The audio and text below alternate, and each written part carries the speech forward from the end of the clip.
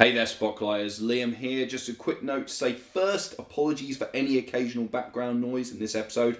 We are, of course, recording remotely at the moment due to COVID-19, and for some reason, I forgot to ask everyone to turn down their bloody headphones before we started recording. No! No! I've managed to get rid of most of the background noise that this created, but you may still hear it very faintly occasionally, and for that I apologise. I am so sorry. But I don't think it detracts from the conversation much at all. It won't happen again, and it's a free podcast anyway, so what more do you want? Secondly, and far more importantly, our very own Matt Brothers has written the screenplay for a new award-winning short film, Lab Rat, a sci-fi mystery thriller set in the near future where a group of scientists trapped in a lab learn that their number is secretly an AI and has been deceiving them all along. You can watch Lab Rat now on YouTube via the Dust channel. Dust presents thought-provoking sci-fi content exploring the future of humanity through the lens of science and technology, and you can find it at youtube.com/watchdust. I'm going to insert the trailer for Lab Rat now, then we'll be straight into our long-awaited Star Trek Picard spoiler discussion with special guest Dan Thomas. But I hugely recommend Lab Rat. It's a super slick little short that deserves all the praise it's currently getting, and we couldn't be prouder of Matt. Here's the trailer. We've created human-like AI. To the untrained eye, it is completely human. It is one of you. This is crazy. Let us out! Androids are years away from what she's claiming. You're saying you've created something perfect. Are you able to form your own opinions, Marvin? You really thought you could fool us? I am not a robot. Humans are unreliable. You have to stop this.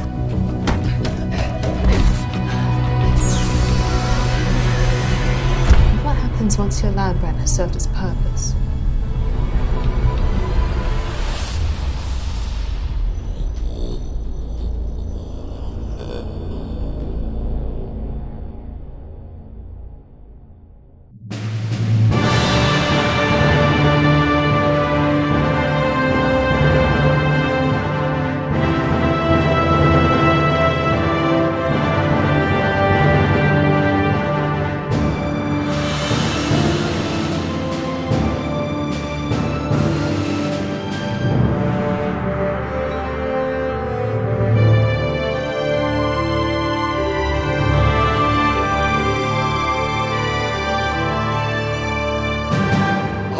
Welcome to another edition of Spotlight. Today we are finally tackling Star Trek Picard. I am joined by my usual co-host Matt. Hello everyone. And Paul. Hi. And to help us tuck in some bottles of Chateau Picard tonight is our special guest, Mr. Dan Thomas. Hello, good evening everyone, how are you? Very well, sir. How are you doing? I'm fine, I'm absolutely loving the lockdown. I don't know what everyone's complaining about. Yeah. I haven't got to drive anywhere. I've been doing 3 podcasts a week, it feels like. Some of our listeners might already know who you are, but for those who don't, who are you and what do you do? I used to be a stand-up, but that's gone to fuck. I also produce some TV shows, I write some TV shows, some radio shows. I've done a little bit of acting in one film. That's my entire career. What is the one film that you've acted in, Dan? It's a film called, you know what, I think it's free on Amazon Prime, so you can go nuts. It's called... Oh, yes. It's called Shadow of the Missing. It is a horror film that was made for 37 pence a few years ago in Wales. And it's like a found footage horror film that I worked on for 6 hours and won 2 awards. I'm literally writing it down. What is the role that you play, Dan, in this film? I play a grumpy hotelier of a hotel where suspected witch activity has been happening. Oh, I see. Okay. Are you recommending this film? I actually get residuals if you watch it on Amazon Prime. So yes. If you've got an Amazon Prime account, get over there right now, included on Prime by the sounds of it. So, you know, we all need a lot of content right now. It's the Citizen Kane of Of South Welsh found Wales footage based. films. Yeah. Okay, and also, I mean, you know, as we mentioned, we're all on lockdown at the moment, unfortunately, because of the coronavirus. But you say you're loving it, Dan, and not only that, but you are one of the few people who have actually been working on a TV show while in lockdown. Is that right? Can you talk about that? Yeah. I mean, we've been making a Welsh language TV show for S4C, which is a celebrity poet, and it's his lockdown diary. It's very funny, sort of sketches and songs and poems. We taught him to self-tape. We give him a green screen. He just sends us the stuff. We edit it all together. We made a show, 3 people and 1 musician in like 2 months on a, you know, it's great. I think we're the only people still making shows. Yeah, I mean, that's the thing. I mean, It'd be you and Avatar 2, that'll be it. Yeah.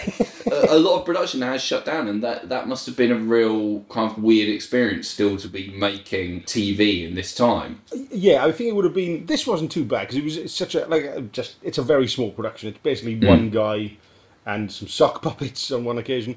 But I think it must be so weird because I was working on a big TV show just as an actor before this all happened, and that it would have been weirder to still be doing that. I think Could it's you fine talk if it's about one of that? you. Do you know what? I won't, just because it hasn't been finished yet, and I could still get cut out of it, and it'd be embarrassing Okay. a year from now. It goes out and goes, well, we didn't need that love interest or whatever. That's fine.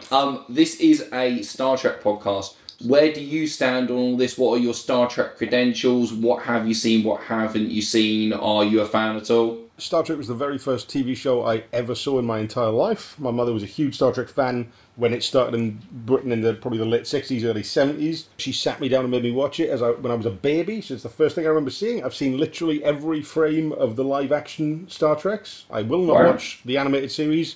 It's shit. Nobody does.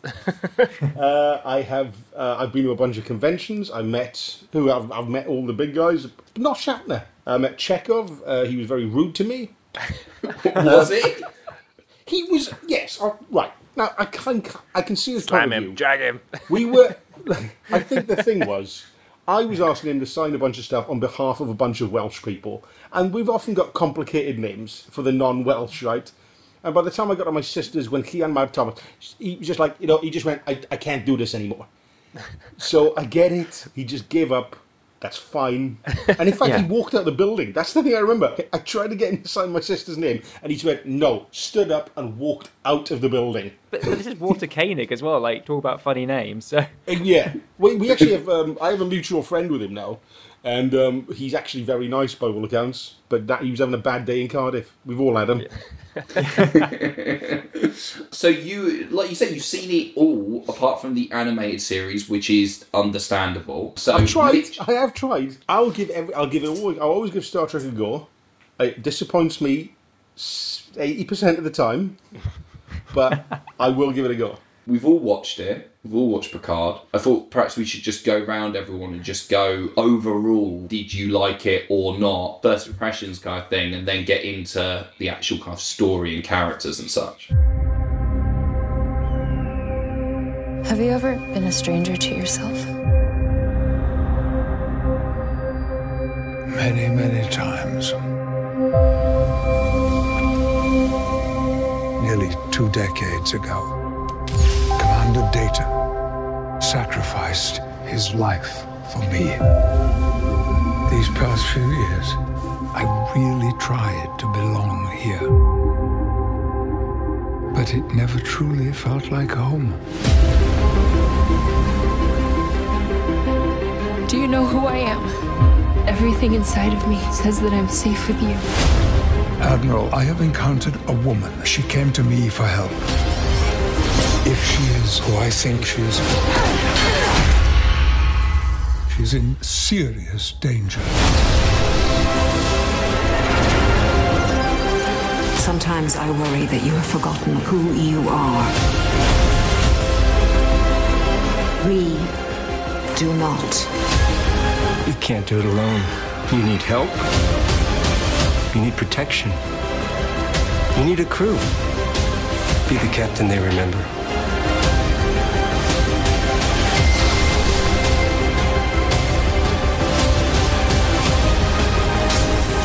no idea what she truly is. She's the end of all. She's the destroyer. What the hell are you doing out here, Picard? Saving the galaxy?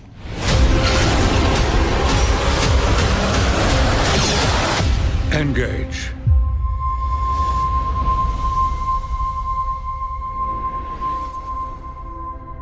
I don't want the game to end. I can see that, Captain. With all new Star Trek, it almost like it's difficult to kind of draw a conclusion on it because it's just sort of, it's difficult to love the first time, straight out of the gate. I mean, they're hitting all the, emotional feels about seeing the Enterprise again and your familiar characters. So you kind of like get caught up in that, but you like don't really have a critical slant on it until you take a step back at the end and look back. And, I definitely, I think I prefer Picard to Discovery. I'll definitely click with a bit more than that, but it's, I think overall positive. There's plenty to get into though. I mean, I've got like a pros, a what the fuck, and a cons column. So we're definitely going to cover a few points. I'm sure we'll have the same kind of feelings on it. It's an interesting one coming off of something like Discovery, which does feel like the next kind of, next gen, present day version of a Star Trek series. This feels much more insular and small and something we haven't really seen before. I mean, for one, it is only, a 10 episode limited series within this series. Obviously, there's season 2 coming, but it feels like it's the first time it's told just kind of one story. And rather than being a story about a ship or a crew, it's kind of about one man for the first time and the sort of mystery and conspiracy he gets sucked into. And I think it has its ups and downs. I think it starts out quite clunky. I think a lot of it is kind of struggles to find its feet and knows what it's really trying to say. The direction which it does go was quite surprising for me. But it did pick up speed as it went on for me, and outside of a few, slower down, breather, recappy episodes, which were, somehow still finding filler in a 10-episode season, it ended really strong for me. And where it kind of tails off, as we'll get to, I'm quite excited. But I think as a showcase for good old P. Stu, I think he's doing a tremendous job here. And like with Discovery, the production value is off the charts, and I can see why a lot of people are either really digging it or having some issues with it. Dan. I was one of the diggers. I really did enjoy it. I think a lot of people said it was quite slow to start as well. I thought I know it speeds up, but I was into it straight away. And I loved the fact that it wasn't too reverential of Star Trek. It was like, we're doing our own thing with characters and we're going to bring in some of the playthings from the Star Trek universe, but we are doing our own thing. Which I thought was a bold choice for a lot of it. Like, they bring in body horror, for example, which is a first-time thing, I think, on Star Trek, really. Generally, I enjoyed it. I thought some of the humour fell a bit flat, but, I mean, Patrick Stewart was extraordinary. I thought, at first, he seems knackered as an actor, not as a character. But then there's episode 3 or 4, whenever he gets onto the bridge of a spaceship, Patrick Stewart physically changes how he stands and speaks. I was like, that was all a choice. Oh, that's amazing. So and after that, I was very excited. And I love the fact that it begins as this almost grimdark version of Star Trek. That whatever's happened between now and the last Star Trek film within the timeline, it's become this horrible dark thing, which was it almost felt like this is the first Trump-era science fiction series for me. And I really enjoyed it. You say you've seen all of the Star Trek shows. Is Next Generation a favourite for you?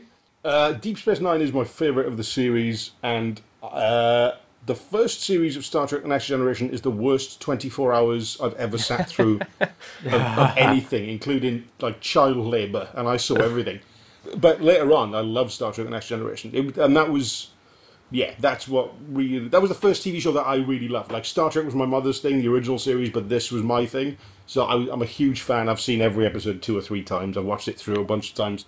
And this didn't feel, like I say, too reverential about Star Trek Next Generation. It was just taking what it wanted and making off with the goods, and I appreciated that. Yeah, that's very true. For a show that kind of is a sequel to that show, it's not trying to be it at all. Like, yeah, it brings in Riker and Troy a couple of times, but you're right, it does some brave stuff of introducing an entirely new cast, entirely new concept. And, I mean, you could easily see a kind of Picard spin-off show being something more like he's an advisor or admiral for the new crew of the Enterprise, and that would be a lot easier thing to do. That's what I assumed it was going to be, yeah. Dan, are you, with Picard, is he your captain? I know you said DS9 was your favourite of the Star Trek shows, but is Sisko your favourite captain, or is it Cole, is it Kirk? No, my favourite captain is... do you know what? It's going to be... It's a toss-up between Kirk and Picard. I know that's the boring answer. And I really like Sisko, but he's not that interesting to me. But the series as a whole is... The fact it's an arc and it's proper military science fiction and conspiracy, and it's got so much going on. Deep Space Nine is the only Star Trek series I've ever cried over. So I'll say that. What was the point where you cried in DS9? The finale. I remember when it came on Netflix, and I watched it all, and I hadn't actually seen the last series until when it came on Netflix 5 years ago. And I came on from a bad gig with only the finale left to watch. I thought, I'm going to put my headphones in, I'm going to watch it on my phone.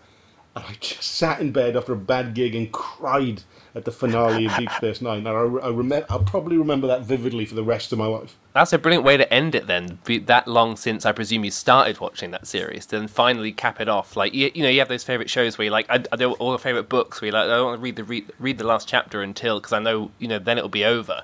It's like you managed to stretch that one out to a good time, it sounds. Yeah, but a good 15 years, I think it took. With me, there's definitely stuff I do like, didn't dislike it or anything like that, but yeah, there are definitely things that I didn't particularly get on board with. Peace Stew is always amazing, I think, in general, and as that character, he's always going to be very, very watchable in that role, and he kind of carries me through. So basically, I mean, this is a 10-part novelistic story structure, very, very much so. I would say more so than any Star Trek show before, even Discovery. This is very much kind of designed to be the kind of binge era television format where this all feels like 10 parts of the same story. It makes sense with the fact that the showrunner of this show is Michael Chabon, who prior to this really is by far most famous for being a novelist. He wrote The Amazing Adventures of Cavalier and Clay,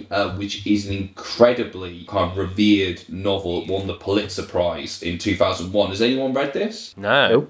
It's a big book. Come on. Yeah, exactly.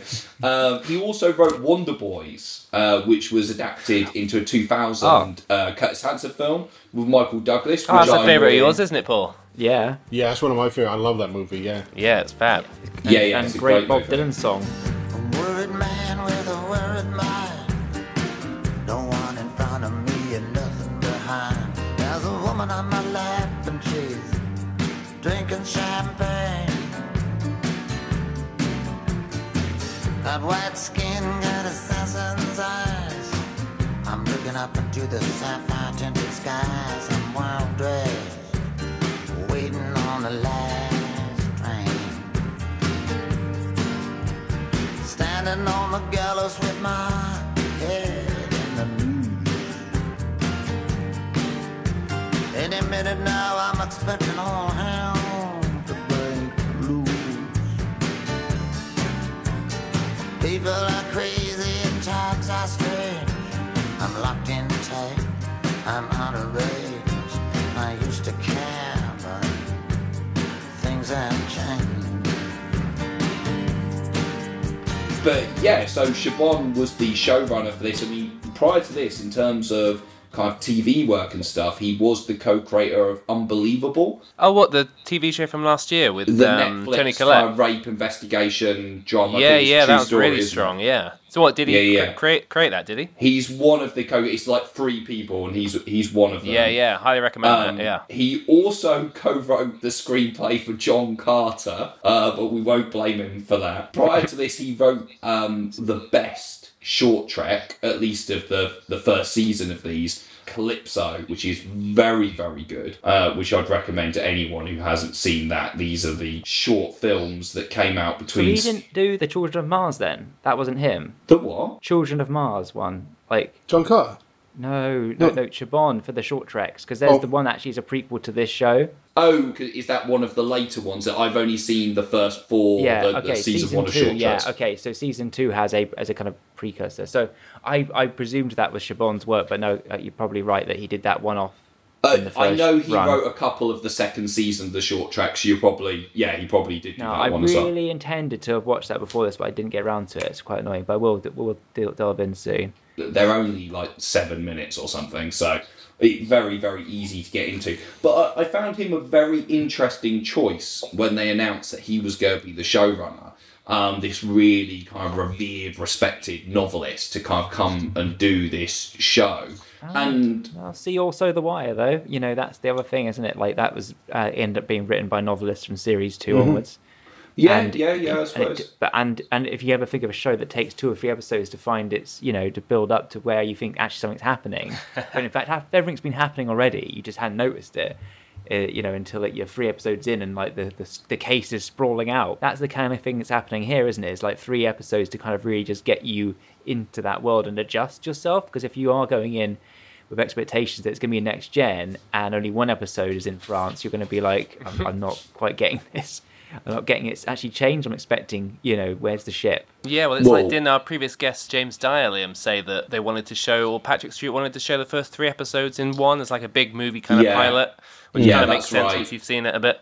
Patrick Stewart, when they did the big premiere, really wanted CBS to show the first 3 episodes together back to back rather than just the first one, and he got overruled. And I completely understand why, because the first 3 episodes, and this is so indicative, I think, to me, of the way binge era storytelling is done now, in the sense of, like, if we rewind like 15 years ago, the first 3 episodes would have been the first episode. They would have condensed that into kind of the pilot. The pilot would have ended with Picard saying, engage. It kind of now you get it very much, instead it's kind of, you know, it's stretched out over 3 episodes to kind of, you know, play out a story and get to that point. I mean, I was interesting fact I picked up the other day actually is that even in the era of Voyager with Brian Fuller, who worked on that show and now worked briefly on Discovery, like he was saying that the writers' room there were trying to get the Year of Hell concept, which is like a season 5 episode, which is a 2-parter,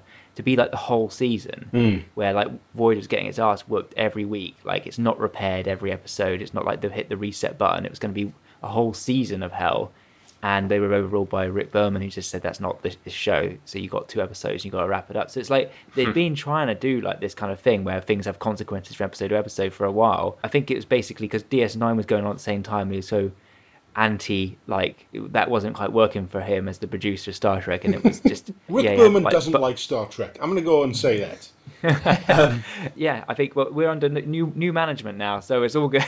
Yeah, I mean, this is another show under the banner of Alex Kurtzman and Akiva Goldsman together, especially Kurtzman. They have completely engineered this new era of Star Trek, really. All the shows, Discovery, this, obviously the new Nickelodeon cartoon that you mentioned, Paul, also Lower Decks, which is the other animation that they're doing, plus the new Pike show, Strange New World, Section 31, all of those are very much kind of the brainchild of Alex Kurtzman, pushing this new era where they're trying to make it so CBS have basically 52 weeks of Trek a year. But yeah, I mean, how did everyone feel about the first 3 episodes being that long form story to get us to kind of almost that launching pad point? Did it drag for you? Not for me. I think as I heard that it was going to be 3 episodes, I wasn't expecting it not to be.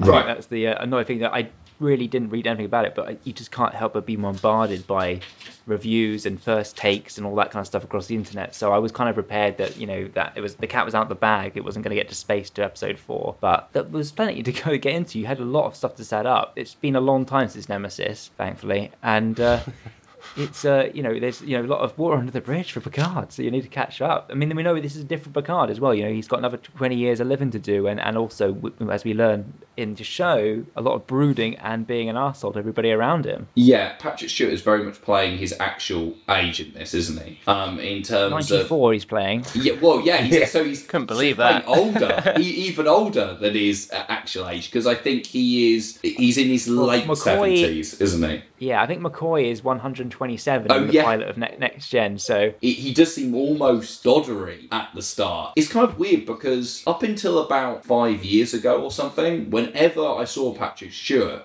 he always just seemed to look exactly the same as he did in the 90s, kind of when he was in TNG's heyday. And suddenly, over the last 5 years, he suddenly seems to accelerate. I mean, he still looks younger than he is, I would say, but he suddenly seems to accelerate in age to feel kind of suddenly older, slightly more kind of frail and stuff like that. And it's kind I'm assuming that's because he hangs around with Ian McKellen a lot these days. And can you imagine what a night out with Ian McKellen is like? It's going to be fucking mental.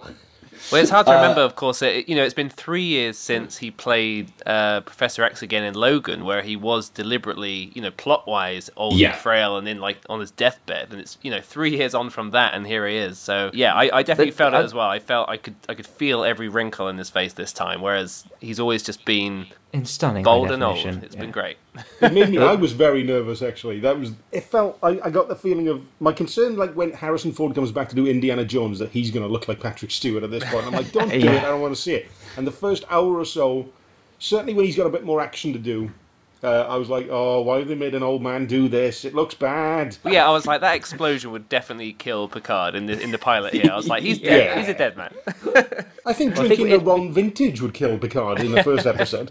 It's making Roger Moore in View to a Kill a positive spring chicken. Yes. But we're reintroduced to Picard. He's now retired to Chateau Picard with his dog, number one. Did not see enough of that dog in this season. Not enough. He should have gone with him. Yeah, 100%. He was on the poster. I was like, he's going to have a dog sidekick all the way through. I was really disappointed that number one. He should have brought him on the ship, and that should have been his trick. Yeah, he should have brought him on the ship and actually been right. This dog is number one. You have to do what he says, everyone. And everyone's like, oh, what fucking dog? That would have been an amazing show if it's like they get him on the ship and it turns out, oh, wait a minute, this guy is severely Alzheimer's. This is going to be a very different series now. Just talking to his dog as if it is Riker. He just presents well. I'm pretty sure the way it's going, that dog's going to get its own spin-off next season, so it'll have its time to shine. And he's got 2 Romulan housekeepers, Zaban and Laris. Didn't stick around beyond the first 3 episodes, and again, that kind of disappointed me. Which I was sad about. I disappointed too. I was really hoping they would come along, because I really got warm to them really nicely, and they were sorely missed because everybody else is so unlikable later. We'll get into this because we're talking about the characters and the new characters that have been introduced here. A lot of new characters in this show. And like you said, I warmed to the Romulan housekeepers quite quickly. I was like, oh, that's a kind of nice idea. These kind of former enemies kind of now being his kind of almost, carers. They seem like almost. His help. And, they were both quite likeable, and the relationship between them and Picard was quite intriguing. And then they seemed to disappear and be replaced with basically his makeshift new crew, who are made up of Raffi, played by Michelle Hurd, who's meant to be someone who worked with Picard in the intervening kind of 20 years that we haven't seen, and is kind of holding kind of a grudge against Picard because essentially him resigning led to her being fired from Starfleet. I have a real issue with stuff like this where you have to basically fill in the blanks of their relationship, because we've never seen her before. Obviously, we know that there's been a gap in time. We see some kind of flashbacks and stuff. But by the finale, the final episode, she's turning around to Picard going, oh, I love you, Picard. And he's saying, oh, well, I love you too. Presumably as friends. I didn't really quite get whether that was meant to be romantic or kind of friendly, really. But I was like, well, do you? I don't really buy it. I don't know who this person is. I didn't really feel like I got to know their relationship enough. Well, yeah, that was definitely a note from me, because I was thinking of all the characters to kind of bring in, which could be someone to hearken to the past. Surely the Raffi role would be one that is well suited to somebody we do know, because otherwise a lot of the history is implied, and we have to do a lot of legwork, and just having her have a fancy nickname for him, JL, isn't enough to kind of pave over the fact that we don't know this person. And it feels weird that in this cast of nearly uniformly new characters, the one that could have done with maybe being someone who we can also latch onto. So when it gets to that end moment of I love you, it's like we're like, yes, maybe this is someone he hasn't said this to. And I guess Data has that thing as well, but he's kind of more intermittent. It feels weird that it's her, The thing the show does a couple of times is that it saves its backstories for like a grand reveal later. Yep. To the detriment of the show. Yep, it does it on several occasions where you get the filler in bits, but you're like, oh, I could have really done with this 2 episodes ago, but I've gone like 2 episodes without caring. whether they live or die. Well, yeah. And now you're telling me why I should have cared all along. And I think it's not a good enough reveal. There's not enough groundbreaking stuff. I mean, particularly Jurati, so Dr. Jurati, who's the synth expert who comes along on the ship with them. She's never seen kind of active duty, but she goes along because she's been coerced by the admiral, the head of Starfleet Security, who's a Romulan spy, to go in there and spy on Picard and that kind of thing and track them. It's only revealed that she's a double agent 2 episodes in, but she's acting really out of sorts. In fact, she murders a man. Did you get to meet Dodge? No. They're perfect. Perfectly imperfect. They did it, Egg. Soon, and I. And you. Your contribution was essential.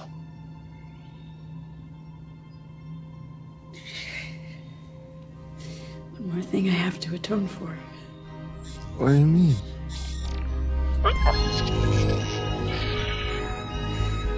What is the nature of your psychiatric emergency?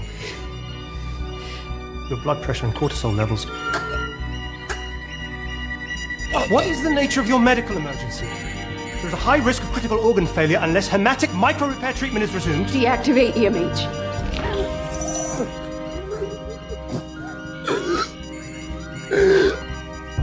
Aggie! I wish you knew what I know. I wish I didn't know what I know. I wish they hadn't shown me. I'm so sorry. She murders Bruce Maddox. Before we find out why. I know, where the tension would have been much more if we'd kind of known that she was set up, she had been programmed to, fuck things over. I think it would be more dramatic the way she's left alone in the room with him. You're like, oh, what's happening here? Rather than go, oh, shock horror. Yeah, 100% agree on that point, Paul, because the other one for me is Picard's brain tumour, which doesn't become a thing until episode 9. That should have been the whole series. It should have been beginning with him reckoning with his mortality, realising he's dying. Maybe he keeps it to himself a bit more, but we can see from episode 1 there's something going on. So then we can reckon with it the whole time. So then when it gets to the quick fix at the end, it's more of a thing other than just, oh, by the way, in episode 9 there's because he literally comes out and addresses them. He's like, don't worry everyone, got a brain thing, I'm sure it's fine, don't tell me I'm dying. And it's like, where was this the whole series? Brain. Yeah, there's a few elements like that should have come through. That's what pissed me off the most about this show, was that could have been such an amazing thread. They don't even need to mention it. It's just the weight of his mortality and the fact that he's terminally ill. You should have been able to feel that the entire series, and at the end, there should have been a cost. And at the end, it's like, don't worry, Star Trek miracle meds, don't do it. Either do it or don't. And it was such a coward's way out, as from a creative point of view. At the end, I don't think there was. I know they want to keep it open for a second season, but I mean, you didn't have to kill him in the last episode, but don't take away something that could still bear fruit as a storytelling device later on. Yeah. Well, he's moved over into altered carbon now, hasn't he? That's yeah, exactly. What was that? Brand new body. That's what I thought of. I ain't even fucking seen altered carbon. That's what I thought of. Well, it's interesting because the opening scene where you're introduced to the first synth, who is activated by a load of security guys bursting into her room and killing her boyfriend, is pretty much a direct lift from the opening scene of Altered Carbon. A lot of the heritage behind this series isn't just Star Trek; it's science fiction from the last 20 years. Of Netflix, the last 20 minutes. Yeah. There's obviously this Firefly in there. Sometimes it feels like it belongs in a bunch. It could easily fit into a bunch of different TV and science fiction universes. Oh yeah, there's a massive Serenity vibes. When I was seeing the especially final Raffi's character. By the end of the show, where you kind of feel like out of nowhere and for no reason, Picard is now just gonna travel with this crew. They seem to basically be going, oh yeah, I'm just captain again. Engage. Why shouldn't you be going back to Chateau Picard now, and chilling out for a bit? But your dog. They did try to very much go. Wolfie needs to walk. For the Firefly Serenity vibe with that crew, and even the ship itself, it's like this ragtag bunch of crew and ship. That's the feel they're trying to evoke, although it doesn't reach those heights at all. for me of kind of what Yeah, Joss Whedon did with Firefly. I think it's because they're just such a bunch. They're such riffraff, you know, isn't it? Like he's not. There's not like a straight A shooter amongst them, is there? Like they've all got like real fucked up backstories. Well, that was definitely an element that did appeal. Actually, the fact that here's a series where we're not following Starfleet for once. It is kind of like seeing the rogues out there, which is kind of like what the Mandalorian's been doing with Star Wars. It's like here's the people off behind the scenes who aren't part of the big element. So Starfleet is barely in this. So all the main characters here kind of have up to their own things. We should talk about Daj, also her sister, who obviously, as you say, gets introduced in the first episode, where she's kind of hanging with her incredibly camp boyfriend, and suddenly her flat is invaded by the more secret than the secret Romulan police. When it happened, it was like, they're more secret than the Tal Shiar. I was like, brilliant, I love this. I'll take this Dan Brown in space weird conspiracy bullshit. Let's go. And it is... I mean, that's the trouble. Now I'm talking about the show, I'm liking it a lot less. I don't know if this happens to you. But yeah, there's a lot of stuff that's set up and I enjoyed it in the moment going, where's this going? And now I think about it, not that far. In principle, I like the idea of having this conspiracy thriller thing through it. It just didn't quite land. Oh yeah, well, because you've had the gold standard with Deep Space Nine. I mean, that's your benchmark, and I think that's the thing. Is like it's attempting to recapture some of the great days of season 5, 6 of that, and I'm happy to see a good conspiracy, and I think some of the unmined stuff in Next Gen was like the conspiracy episode, where it's like the one good thing out of season 1. Yeah, exactly. I was going to say that is the one good episode. Again. But maybe it's good we just chat a little bit about things that we did like about Picard, and I would just say one of them is, for me, was all the TNG aspects, but they were kind of like, they weren't kind of in your face references, like the Data painting, and that just felt really a nice touch to bring that back, that he kind of took up painting near the end of the run, and the fact that they would be in the archives now, those are kind of things that give me like a little thrill, to be honest. And I felt that the de-aging on those flashbacks looked pretty good, to be honest. Portrait of a Data on fire. Mm-hmm. Is they CGI'd him to look younger, or have they just put extra makeup on? They've definitely digitally de-aged him a bit, because his face is rounder in reality, for starters. That's true, yeah. It's not just a lot of silver foundation. It's funny, because certainly in that... later on, when he appears, actually, in kind of his weird kind of Nexus thing towards the end, he looks more like the Data of old, but in that opening scene, it looks like they just squashed his face together and like just kind of compressed it from what it actually is right now, and kind of elongated him out. But yeah, I mean, I like Brent Spiner. He recaptures Data again extremely easily, and I actually liked him as the son of Dr. Sung in this. I kind of thought that was fun that they brought him along. Obviously, he's already played Dr. Sung in Enterprise. They got him to play that role, and now he's playing the son of that kind of character as well. So it's kind of... He played the dad as well. Was he the father of Dr. Sung in... I want to say... I'm sure he's played 3 generations. Yeah, it's basically the Eddie Murphy Clumps version of I'd love that to see family. that. The Sons. Yeah. Oh my god. I mean, the thing is, in that finale, obviously, like you say, Picard has that big love you moment to Data in that episode, so I don't really feel that I also needed a big love you moment to Raffi, because surely to any kind of Star Trek fan, kind of like even a casual one, the Data moment is going to be far more important and far bigger. Well, whatever this is, it's wonderful to see you, Data. To see your strange, beautiful face.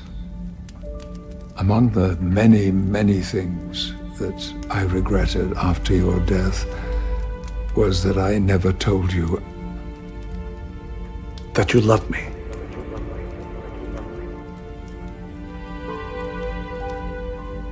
Knowing that you loved me forms a small but statistically significant part of my memories. I hope that brings you some comfort, sir. It does. Thank you, Data. I think it's weird because it's like we've had Nemesis, and I think, essentially we've had a toast of Data, which was well handled. I think he died a hero's death. Picard should feel no guilt about the way he went. Like, for all the faults of that movie, like, the ending was not an issue. The only issue was that you drop that kind of B4 nonsense that, it's not really dead. And they kind of did away with that in the first 30 seconds of this, where it's like, turned out he was a piece of shit. Like, so this is my... keep it here in this box. We're getting on to one of my issues here, which is funny because it plays into that B4 kind of story in Nemesis, is that in the first episode we're introduced to Daj, who's meant to be essentially Data's daughter, and then she gets killed really, really horribly, by the way. It's a really gruesome death, to the point that I was like, this must be a dream. Like, this is too horrible. There's no way it's actually happening. And then it was. And at first, we get a moment of Picard being like, no! But then later on, as soon as he's told by the end of the episode that actually there's another version of her out there, he just chills out about it completely. He just kind of like, oh, right, well, fucking forget her then, that's fine. Let's track down the other one. And it reminded me of the end of Nemesis, where you get the big hero's death for Data, and 5 minutes later, we get the revelation that actually B4 has now kind of downloaded essentially Data's consciousness or whatever. So essentially, he can just become Data, and you get Picard walking down the corridor with a big smile on his face, with Goldsmith's kind of theme kind of rising up heroically in the background, and it just basically going, oh, who fucking cares? Doesn't matter that he's dead, because here's another version. Stop devaluing android life is what I'm asking you to do. Well, it's the whole 3PO thing in Rise of Skywalker, isn't it? Like, yes. Follow through on it. Like, it has to have consequences. Like, there can be no more backups. It's difficult to have consequences in a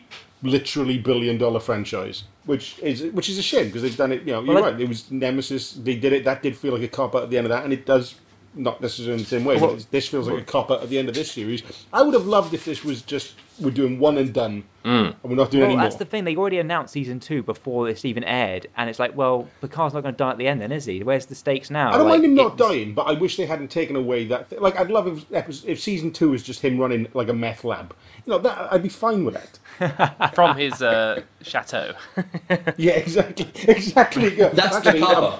Picard doing the numbers going, it turns out wine is a lot more of a markup than meth. We should probably knock the meth business on the head. I suppose that's the thing, isn't it? Like you were saying about the brain abnormality element of the plot would probably be fine if they kept it. We could introduce it in the first episode of the season and then just go, that is a thing that is just there throughout this entire series of this show. He doesn't have to die from it until whenever you decide that Picard is cancelled or whatever. The fact that when Patrick Stewart decides he doesn't want to do it. Yeah, well, exactly. The fact that they've now already dealt with it, essentially, by the end of this, just basically, and now he's this synthetic life form. And like you say, it's completely pointless, because when they bring him back, they just basically go, you're exactly the fucking same, nothing's changed, you're still going to die at the same time, you've got the same memories, you look the same, we've done nothing. I mean, you get the impression that his organs or whatever are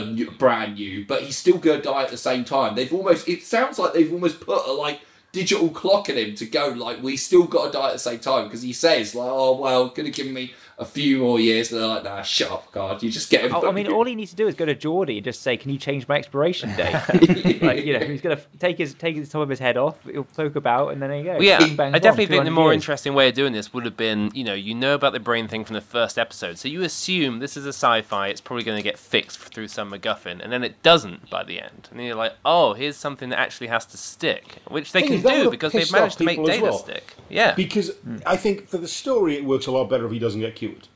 But, unfortunately, you would get some hardcore Trekkies, which I don't consider myself to be, going, actually, there was a character who had a sign condition in Season 5, and that was cured with a chronoton particle beam. So, fuck off. But I still get the feeling that this was studio interference. I'm sure Chabon and those guys would have been like, we're going to kill this guy at the end. Or at least he's going to be terminally ill at the end. And someone, at CBS said, no, we want another 3 years of this. Curing. The thing is they had to really convince Pichu to come back for this, because I mean it does seem like they've tried to kind of tempt him back into the fold before and it hasn't happened, and now approaching it from this direction. And look, we've talked about Logan and how this shares similarities with the depiction of Professor X in that as kind of an older character, and that was very much how they sold this to him. They're basically going, we're going to do Logan for Picard, and I can see that, but at the same time I don't actually think that it's as successful. And of course in that they do kill him, he does die. Now that's kind of gone out of the way and he's got the synthetic body, you're kind of like, well, what rules are attached to that? Now can he just die randomly in terms of if he's shot or something? Does he still die? How does that work? And it just seems to be you've got lots of questions thing. Season 2. Yeah, I love that. That will actually be the first episode of season 2. Is Picard and his doctor going, hang on, how does this work? So am I still? Is it gone? When do I die? Do I still die at the same time? How do you know when I was going to die? They gave me a whole new body, but all they basically did was take a tumour out. Great. Yeah, why is that? And the wang's smaller, so I want that explained. He's just like, hey, wait a minute. Also, put some hair on. You would not have made that a couple of inches bigger. While you're down there, you know what I mean? Couldn't give me some hair again? Blimey. I really like them using kind of next gen or Star Trek iconography and kind of subverting it quite well, like the Borg artifact. And that was my favourite bits, was the midsection of this show where you see the kind of them working on it, and you got that sign in the background that says 360 days since our last assimilation. I love that it's like kind of active and that there's bits of it you just don't go down, like where it's kind of still a bit dangerous. That felt like the next kind of step on from, the whole thing that Trek always did, which was taking your enemy and making them on your side, like Worf from the Klingons and then Seven of Nine for the Borgs. It's like this is seeing what's happening after all the Borg, and that they are people as well who can be treated well and given new lives and things. And that, that moment around towards the end of the series where Narissa, the Romulan sister of Harry Treadaway, kind of opens up the cube and sucks them all into space was kind of quite harrowing. And it's like, oh no, and this is just Borg. But I'm feeling this. I agree. Well, 7 and 9, who is the unsung hero of this show, is like, she brings in, like, her scenes like brings so much humanity. After they brought you back from your time in the collective, do you honestly feel that you regained your humanity? Yes. All of it? No. But we're both working on it, aren't we? Every damn day of my life.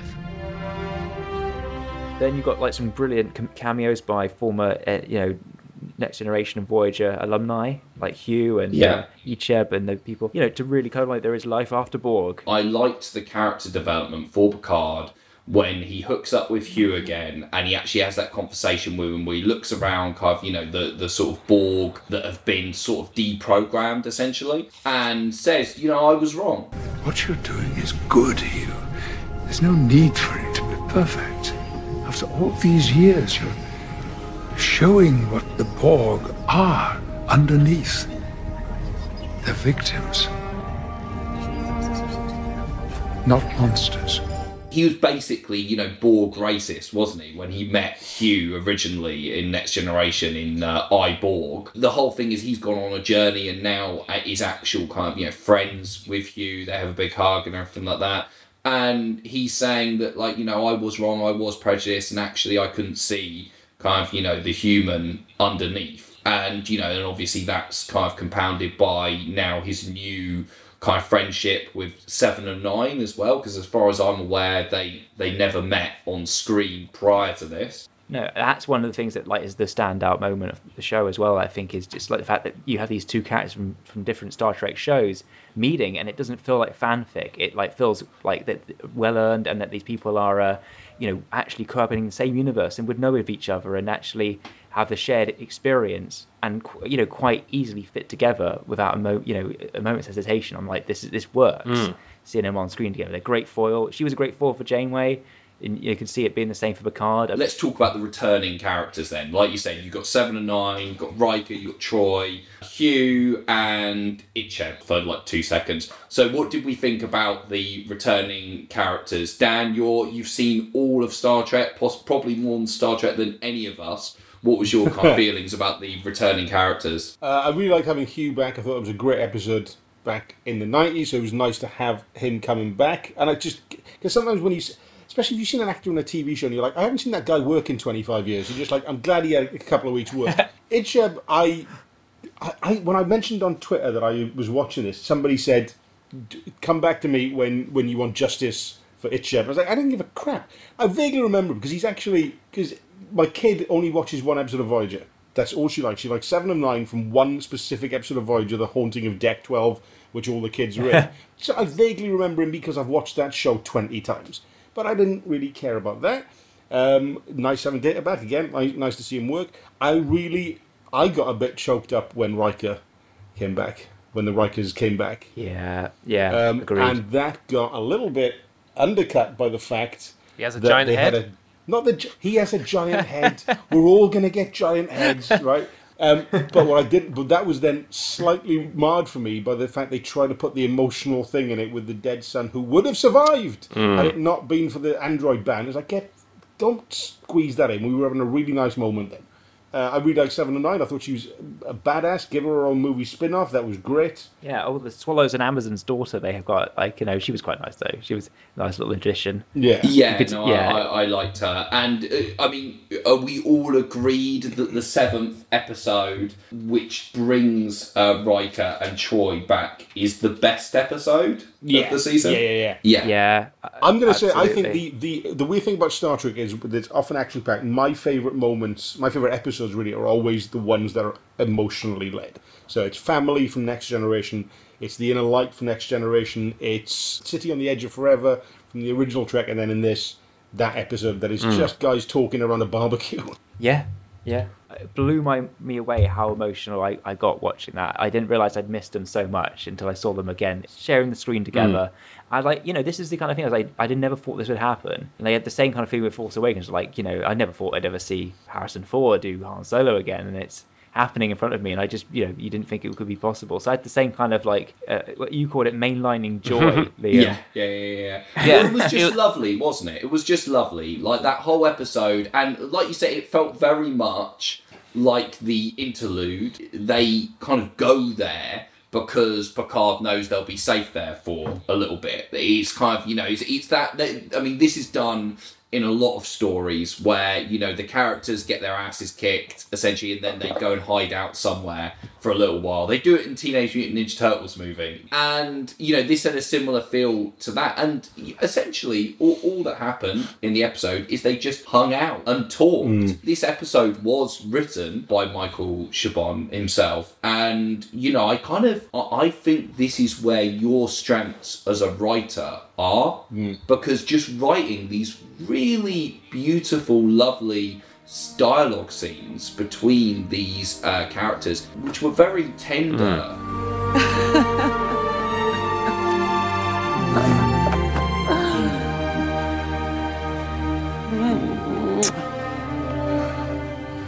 You're in trouble. How bad? Bad enough.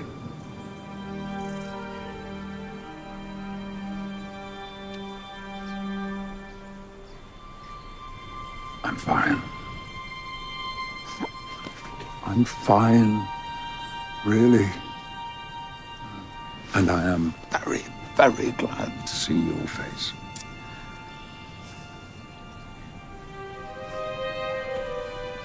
Welcome. This is Commander Deanna Troi. Dr. Soji Asher. Just Soji. Long story.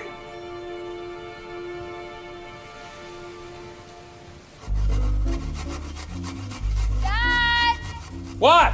Come out here! Stop yelling! It's Jean-Luc Picard! Pause music. Say again! Hello, Will.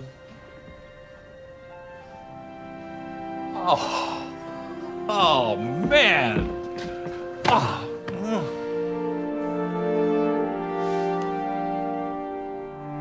Oh. You need a place to hide out. this show definitely had an interesting take on male friendships and relationships. Like Picard with Riker and also Picard with Data felt really kind of emotional, tender and kind of warm takes on male friendship. You know, there was kind of nothing like macho about those kind of relationships at all. And I thought it was really nice. When you just got Riker and Picard hanging out next to the lake, their arms around each other pretty much. It's really sweet. Yeah, I mean, you can tell because, the parts of the episode where they tried to focus on the story that's happening were the clunkiest, where it was kind of these expositional, catch-ups. It was like, the calm before the storm. But the moments where it is just them work so well. And Riker and Troy, those guys, they didn't miss a beat. They slipped right back in. It was so great to see them. Yeah, I think this comes back to the whole thing of this 10-episode kind of series approach. When you have budgets this big for TV, it does fall into the thing of mimicking a movie, especially in its structure. We say those first 3 episodes are kind of like an extended pilot. That's almost like the first act of this movie. And then this episode 7 is kind of like the breather right before shit kicks off for the final act. So I think they must, when they're breaking the stories for these kind of 10-episode seasons, think about it that way and go, you know what, this is the one we can front load nostalgia in it without it being too hammy. It makes sense because it is kind of like the slowdown one. It isn't, Riker's not bursting in to save him in the middle of an action scene. It's like, oh, Riker, what are you doing here? This is mad. It's just like, Although he does do that later. Admiral, you did it. General, their flagship is hailing us. Acting Captain Will Riker in command of the USS Zheng He. And it is my duty to inform you that the United Federation of Planets has designated planet Julian 4 in the Vite sector as under the protection of Starfleet, according to the terms of the Treaty of Algernon. too late. Our claim to this world takes precedence. Move aside. Raytheon. He does. Yeah. But by then it's at least earned because you've set it up and stuff. Yeah. So it's emotionally earned, I guess. But I'd love to see him phoning up Starfleet and going, "I'm ready to come back. I'd like to be put in charge of a starship." What? All right, we're gonna check your cholesterol. I'm so sorry, this is not happening. Wait, you can cure a guy's brain tumor? Yeah, your cholesterol is way worse. You are not getting your hands on a spaceship, mate. It does undercut like a little bit. One of the strongest moments in the show is that it's a very 21st century lens of like, you know, cutting down the entitled white man who goes into the office and demands a recommission and a ship and a crew. And she gets told to shut the fuck up. It was quite shocking because, you know, you got your Picard, the mythos of the man, the diplomat, the guy who saved the galaxy over and over again. It's like, yeah, he retired, and you shit talked Starfleet. Of course, they're not going to give it back. And the hubris of him going in there and thinking that, you know, his reputation will carry him through. And it was really good. It was effective. I mean, I felt it, you know, difficult to kind of hear the language in this because I don't really think it should be in Star Trek, but it made its point. I mean, that was the point, meant to shake you as it shakes Picard, and it's like you've just had your hero taken down a peg or two. But then you have Riker swan in with his high cholesterol at the end as the head of an armada. And it's like, well, how can he get it? Like, yeah, I completely agree. You both made a really good point there in the sense of, for me, that's the first thing I thought of was I was like, wait a minute. When Picard went in, they were like, fuck off, Picard, you old loser. No one cares about you. We're not going to give you your own ship. That's the exactly words they use. But when Riker goes in, it would appear they just went, yeah, all right, Riker, let's go. I was like, what's the difference? Is it just that Picard slags Starfleet off so much on TV or what? Well, Picard's been making wine, Riker's been making pizza. Pizza wins, apparently, so... Yeah, I guess so. The age-old question. Because in a ways, this is what Star Trek has always been. The search to find out what's better, wine or pizza. The end. Well, what did everyone think about, you know, one of the things that's been kicked up as a fuss of some of the fans is, you know, the way Starfleet's presented here and how it's gone so sort of morally dark and how a lot of people... they're awful, aren't they? Yeah, well, I mean, this is it. I agree. I think it's a good progression. Like you say, a lot's happened since Nemesis. We haven't seen it all. It We've makes done sense 700 hours of Starfleet and the Federation being good. Great, we get the point. Our future is bright. But for fun, let's see what would happen if it wasn't. just maybe we. And also, like I said, this is a very science fiction is never about the future. It's always about the present when it's made. And I love the fact that it's this much darker vision. I also love the fact that by the end, we go back. It's almost a reset to the Starfleet and the Federation we know. But I love the fact that they've given it a go to do this grim, dark vision of the future for a bit. Well, and a refugee crisis, you know, with the Romulans as well. That was quite well integrated as well, because that takes in what we know is canon from Nemesis as well, or post Star Trek 09, with the destruction of Romulus in the flashbacks there. You know, so it kind of brings that, you know, in a real world consequences. This has really shaken up the Alpha Quadrant as we knew it in Next Gen. It's redrawn the map completely. Yeah, and it does feel very close to home. To obviously, there's no doubt that this is influenced by the kind of, you know, refugee crisis we've had in our own times right now. Because, you know, Picard, it seems that almost Starfleet are representing the kind of general right-wing government of today, and Picard is the kind of... Picard's Starfleet's Jeremy Corbyn, essentially, in this. And that's the way it seems to be going down, and basically being told to fuck off by everyone. As effective as him in the meeting, yeah. So that makes Riker Keir Starmer. Okay, that's fine. No, I understand. I agree. Just going back to the returning characters, that 7 and 9 was fucking awesome in this. I mean, Jerry Ryan. She basically hasn't skipped a beat, has she? She looks pretty much exactly the same as she did back in the day, or literally, you know, very, very close. She, you know, can obviously still kick ass with the best of them. She had some good, decent kind of fight and action scenes in it. And yeah, I really like that they've brought her back. And by the end, it seems like she's going to be a part of that crew. And I suppose, you know, this crew that Picard sets up is very much, it's outside of Starfleet. They're not affiliated. And I guess the whole point of that is that Picard no longer feels... Ferris Bueller Rangers. Yeah, he no longer feels he can be a part of Starfleet. I guess that's the idea, that they're going to go off on their own adventures because kind of Starfleet have gone wonky off the kind of morality that Picard approves of.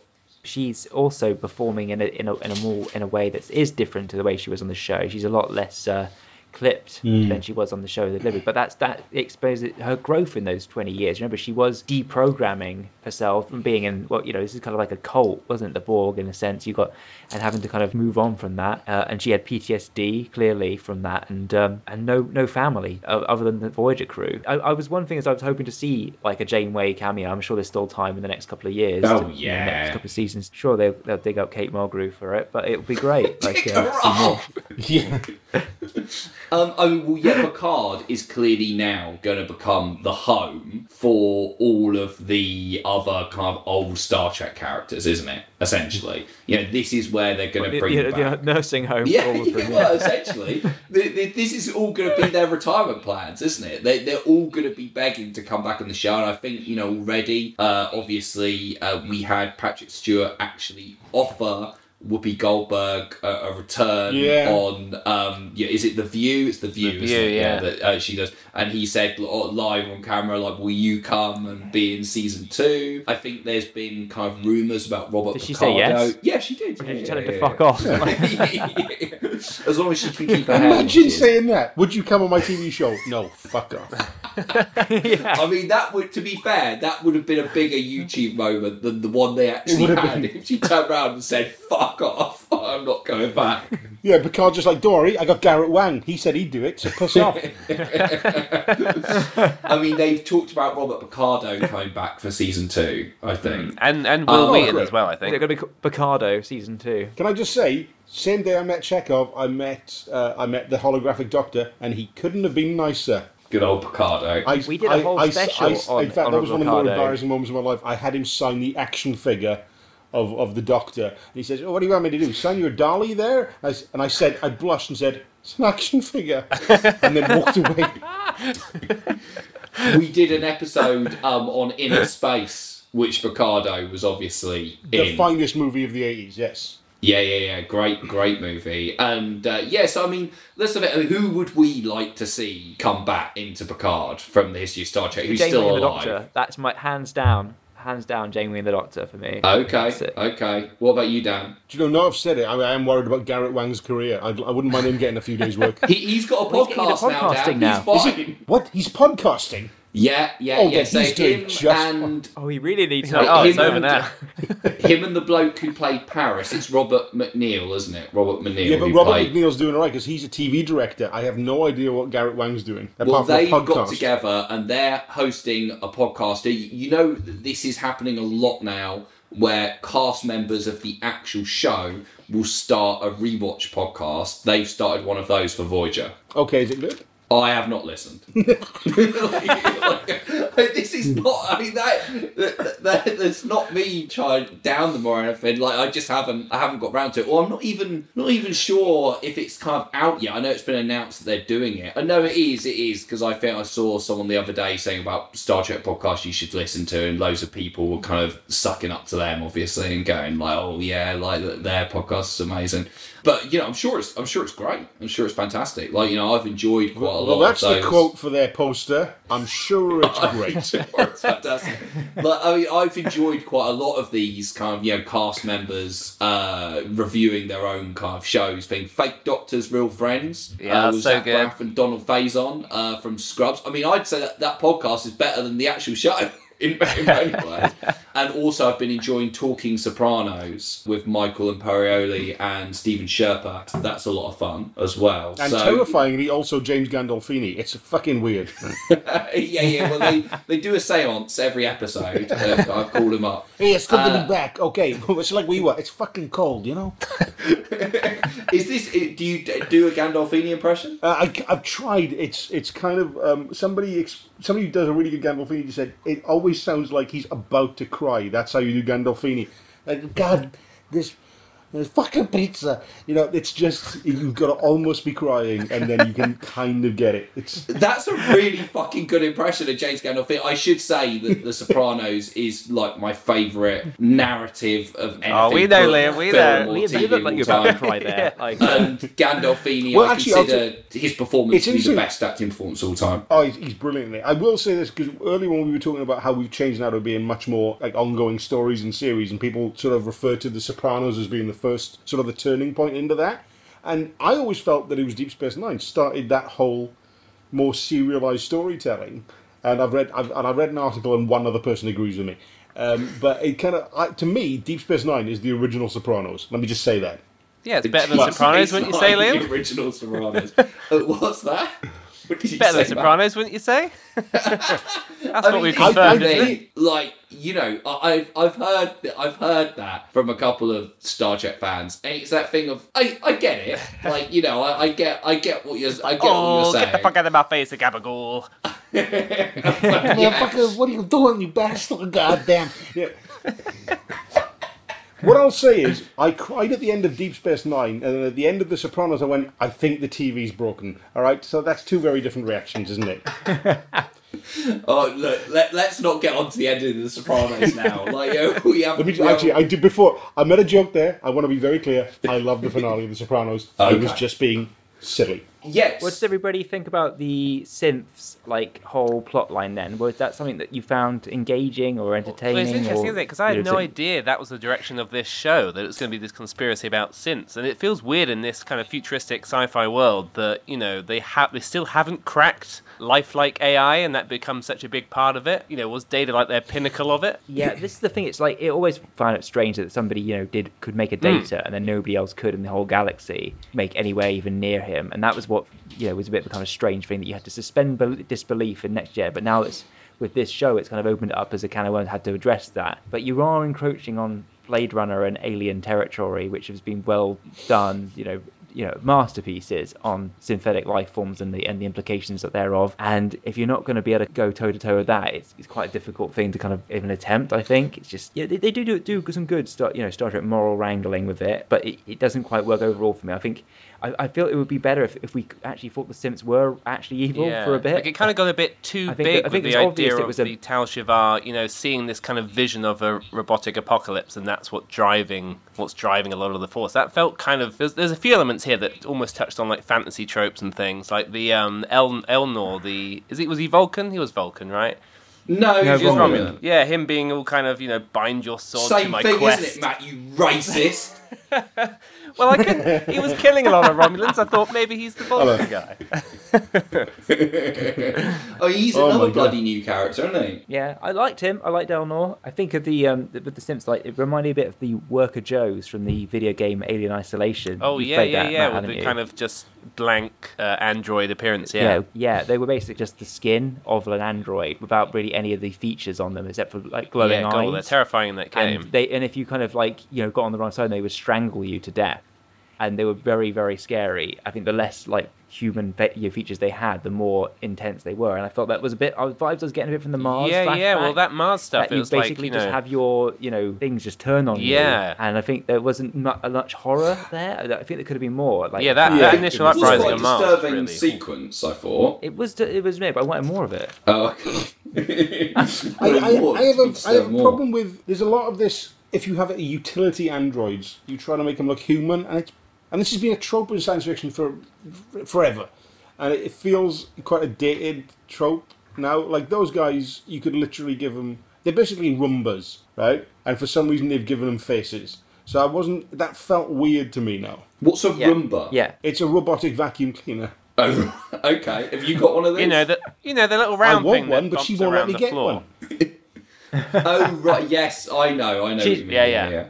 I do need a new vacuum cleaner, so maybe I'll go for one of those unless it kills me in my sleep. You've got a choice. You can either have a black disc that vacuums your house, right? Or you can have a man with legs and a face who's wandering around doing the exact same job. Who can shoot you. Creeping you the fuck out. And you can't tell me in 400 years anyone's had a vote and gone, we're going to go with the face thing. I don't know, but like depends what you want to put your dick in, really. Listen, you can get... Everybody else does that. Those new Rumbas have got a lot of features. The thing with the synth ban is I thought it's a thing that's been explored in a lot of sci-fi stories in the last kind of 30, 40 years. I mean, it kind of reminded me of stuff like mutants, superheroes, things that have been that we've seen done before, and I mean even androids and robots and stuff. That's certainly been done as a thing in film where they've been banned. It's done a lot, and it did seem slightly old hat, and also. I mean, I suppose that was the whole point in terms of it seemed a massive step back for kind of Starfleet as a kind of, or the Federation as an institution to kind of be banning. It seems that. a bit of a knee-jerk reaction. Let's put it that way. That didn't feel believable. Yeah. Yeah. But I think also leads to you get to see the synth homeworld, and that was so exciting for me. To see the synth homeworld is going to be so amazing, and it's the set from Star Trek Insurrection. It just feels like a village they built in the middle of Californian hay bales wilderness. It did remind me of Star Trek I was really Insurrection. expecting something. A thing I really didn't quite get is the whole flesh and blood android thing. In terms of they keep talking about, that's what they were trying to achieve, flesh and blood androids, and I'm just kind of like, well, what's a flesh and blood android? Surely that's like a cyborg. Surely that's like a thing between the two. Like I didn't really quite get what they were trying to do there, or what that was even, to the next step in android evolution. I was just like, what? So basically a human being? Like I don't I don't understand. This is kind of the thing in science fiction. We want to make the most realistic robot we can. It's like, well, first of all, that sounds very expensive, and who's that for? You're not going to get any venture capitalists who are going to invest in, these human-looking things. I think 30 years ago, it felt like much more of a, like when Blade Runner and a few other things, it kind of felt like a genuine concern that this is the way things were going. It doesn't anymore. It felt like really borrowing from a time gone by in science fiction. Well, unless you're having sex with it, that's the only reason. Yeah, but you're becoming very fixated on this, Paul. I'm going to be very careful about this because I think I just heard my kid going past.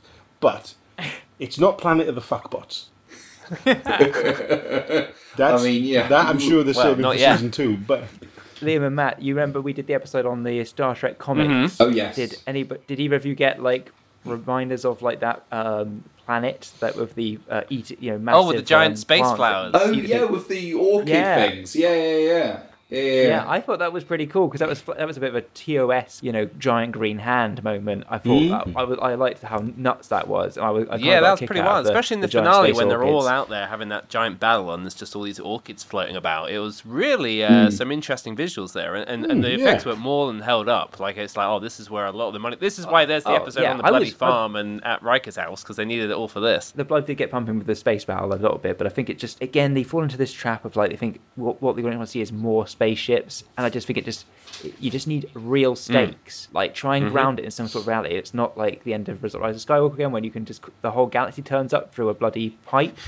I just think it would have been better with less ships, but like actually some real cost to each side because it looked great. It was exciting when Picard was in there flying about his ship for the first time. I haven't driven in years. I haven't done my driving test. Just checking his eyesight. Well, that's the thing. All these shows these days, like the production value is usually not the issue now, is it? In sense of like all these shows tend to look beautiful and like incredibly well made, everything like that. They're usually the problem.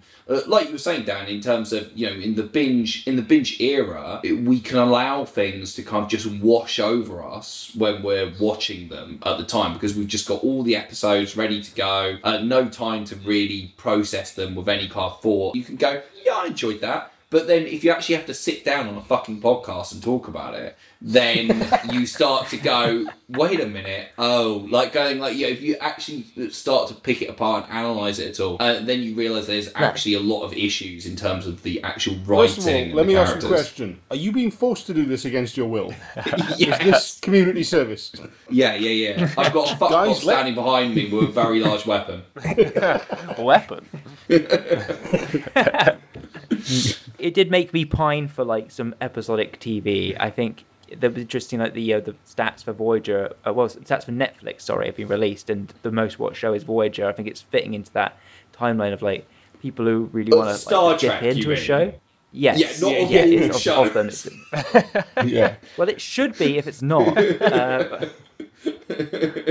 It's just like everything. Star Trek Voyager, the most watched show in the entire world.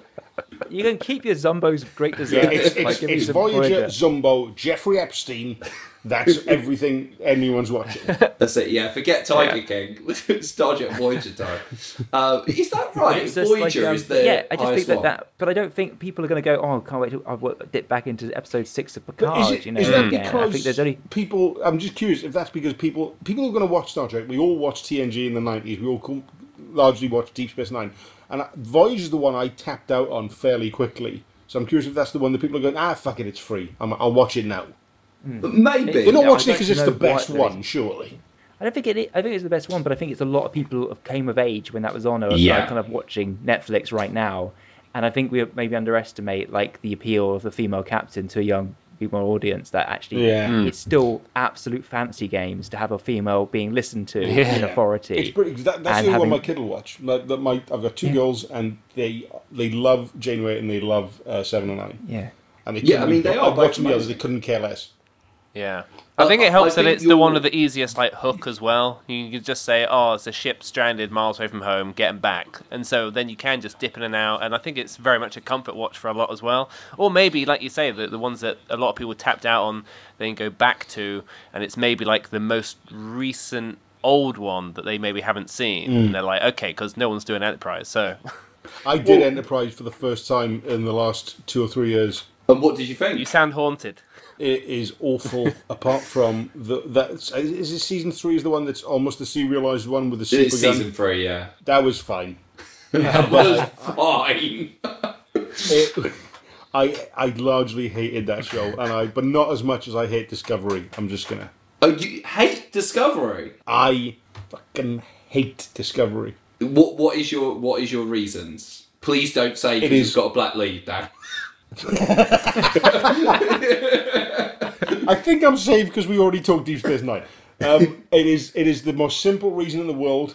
I am so bored. I don't like the characters, not because of I don't. Actually, it's the relationships. I don't care about the relationships. There are moments where in both seasons there's been a moment I go, that's it, finally, I'm in. And then they will do something to screw it up. Like probably 3/4 of the way through Discovery, the first series, I'm like, you know what? I really like Jason Isaacs. If this guy's the captain the whole time, I'm going to have a great... Oh, look what they did. Right? And then the second series, I love the relationship between the engineer and the doctor. And even that got weird then. Sorry I segued into the different show, but yeah, there we are. Oh no, it's fine. It's really interesting to get kind of your take on it. Like I really like Discovery, and I do feel like, not that I'm in the minority at all, because it's obviously an extremely successful show, but certainly I think, you know, obviously it definitely kind of has people who don't like it. I mean, Paul, I don't get the feeling you dislike it, Paul. But you sometimes maybe find it hard to get on. I just don't love it, and I think it's just like I'm just completely ambivalent a little bit towards it. I think I'm watching it, I'm enjoying it in the moment, but it has no lasting kind of like thing for me. It's very disposable. It's like, there's nothing there like Next Generation where I can go back years later and love the characters and that kind of thing. It just feels so in the moment, all flash. And I'm not feeling connected to it. And I think you feel the connection. But it's not you connecting to the characters; it's you connecting to the characters' relationships and their connection with other characters. And there's none of that for me in Discovery. No, because it's like and everybody's expendable. There's like you barely know who the crew are until I still don't. Yeah, like, exactly. Yeah, I just think that kind of thing, like, because they're favouring the big reveals and the big shock twists over allowing you to kind of like get to know a few people and kind of feel like they're going to be around a while and like discover the universe through them. Because I felt like this way from the start, and a lot of my friends who kind of like Star Trek were like, "Oh, it's a really good show." And I hated it, and then I got a friend of mine, a good friend of mine, was a guy who wrote on the Next Generation in the 90s, and we had a chat one day, and I said, I hate this show, and he's like, yeah, me too, and I've never felt so justified. Ever. It was like, oh my god, I'm not alone in the universe. Was that because they didn't hire him though? That's an interesting question. I did put that to him as well. Yeah, and I don't think he applied for the job. Okay, yeah. I mean, I really enjoy Discovery a lot, and I think you're right in terms of definitely it is a show that appeals to non-fans, people who like. Well, my partner, the only Star Trek she's ever been interested in are the JJ movies and Discovery, basically. Like, she tried to watch the first episode. She tried to watch the first episode of Picard, couldn't get on with that. Yeah, I think there is something about it that appeals to kind of, people, and maybe that's the whole thing, maybe that's why it's found success amongst a new fan base. I think you're right. The weird thing, because I'm watching 3 shows at the moment. I'm watching Columbo, and I'm watching Magnum P.I., and I'm watching the original Twilight Zone. And I think I'm basically an average... Awesome. Yeah, I think I'm basically an average TV viewer. So I don't know why we've completely gone from this episodic viewing, because it's almost more... It wouldn't work on like something like Picard, because I think... Well, maybe it would, but obviously we've got... We're not saying depends on the story being told, is what it is. Yeah. Yeah, especially because... Well, actually, you know what? With Picard, just considering his age, it might not hurt if it was episode to episode, just in case. Why is he not in episode 6? He had a cardiac thing, all right? But it's weird why. I mean, I know why, because TV habits have completely changed, and it helps Netflix's algorithm to have, like, do you want to watch more? Because it ended on a cliffhanger. But I think there's still an appetite. Well, I mean, for all of us, anyway, there's still an appetite to do a week-to-week thing, because that's how we used to consume TV, and TV did fine for 80 years before Netflix cropped up. I think that's the way it's been split now. It's either people going back and watching the old shows on Netflix where they're picking what they want and just diving in for comfort, or the new stuff that you are encouraged to do in the weekend it comes out. This is why I hope we can maybe at the very least, return to a weekly airing of something, the way The Mandalorian did originally in the States, and I think here actually when it came out, I think they still dripped out like once a week. So they did, and I think, to be fair, I think both Discovery and Picard do air weekly. They don't drop. Yeah, they did. Yeah, at the same time. Yeah, they do air weekly. It's just that, which, if anything, almost makes kind of that binge format for Picard, where you really do feel you're essentially just getting a kind of hour of story sliced out and then parcelled out into kind of 10, rather than kind of 10 individual episodes. Even stranger if you're doing it week to week, I think. Especially when the play next episode feature takes about 3 seconds to activate on Amazon Prime. Yeah. Yeah. I've had an interesting experience recently. I'm obsessed with Quibi. I don't know if any of you guys have seen this thing, but it's the. I know about it's the Quibi. act- Yeah. Do you watch any of it? I haven't watched any of it. No. Have you actually managed to watch some? Have you? Yeah, I've watched a bunch. First of all, I'm obsessed with it. In fact, right. But I watched the greatest, the Great Game, or whatever it's called, the greatest hunt, the one that is the basically a remake of Hard Target that is chopped in a 9-minute sequences, and it's moronic. It is no reason to cut it into bits. They've just done it because of the requirements of the format, but they do that week to week as well, and it's just annoying. I want to, especially because it's only 2 hours long, but generally I feel like I want to have the option to go. I want to watch all of this. If I want to watch this between 9 p.m. and 9 a.m. tomorrow, just sitting all night and watching it, I want to have the option to do that, which maybe is selfish as a viewer, but it feels slightly artificial, especially when The Mandalorian came out in this country, having already completed its run on Disney Plus in America. It was like, I'm just annoyed. Although Mandalorian very much is kind of that is kind of separate little stories, kind of thing, little chapters. Yeah, no, it is. Yeah. The thing is, I'm a freelancer. I'm at home most of the time, so I haven't got like a normal job. But I think I like the idea of the fact they're doing weekly TV again. So you've got something to talk about in the office the next day, the way it used to be in the 80s. As opposed to just hating everyone. Do you just go up to offices now and I just need someone to talk to. Blend with the staff and have a chat with them? Just hang out at the tap going, oh, yeah, I don't work here, but have you been watching The Mandalorian? It's not bad. I mean, when you said you were a freelancer, I thought you were about to go, I am a Mandalorian. Bounty hunting is a difficult profession. No, that was a damn good impression. Oh, thank you. I've been cranking out that line quite a lot, and I think it's a complicated profession, actually, so I should say. Is it just that phrase, or can you say any phrase with that voice? It's pretty much that. I love Werner. I love old Werner for that. Try and say, please welcome Garrett Wang with that voice. Please welcome Garrett Wang. Oh, it turned into Arnie. Oh, no. Please welcome Garrett Wang. It's the Tonight Show with Aaron Schwarzenegger. I suppose that's the test of whether you're an actual impressionist or not, isn't it? If you can say something that person hasn't actually said in real life in their voice. Yeah, but there's a lot to be said about just nailing that one thing that they definitely say. Like, anyone can do a Christopher Walken if all they've got to say is, wow.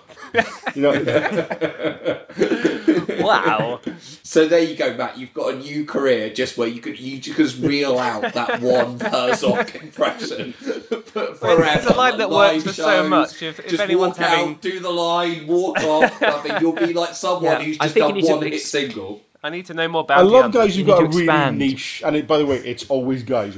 Girls are never doing this. I love like a really niche impression, like. You've got to invite him to the party. He's got the best Werner Herzog impression. I spent about 3 weeks years ago practicing my Alan Alda impression before going, who's this for? Well, I'm never going to be like doing a 20 spot in Stoke, and I'm going to be going, ladies and gentlemen, before I go, I'd like to do the Alan Alda impression, and they can be like, yes, this is why we came. At last. I mean, there's not many people who'd be able to market for accuracy, to be fair. Who can remember what Alan Alda sounds like?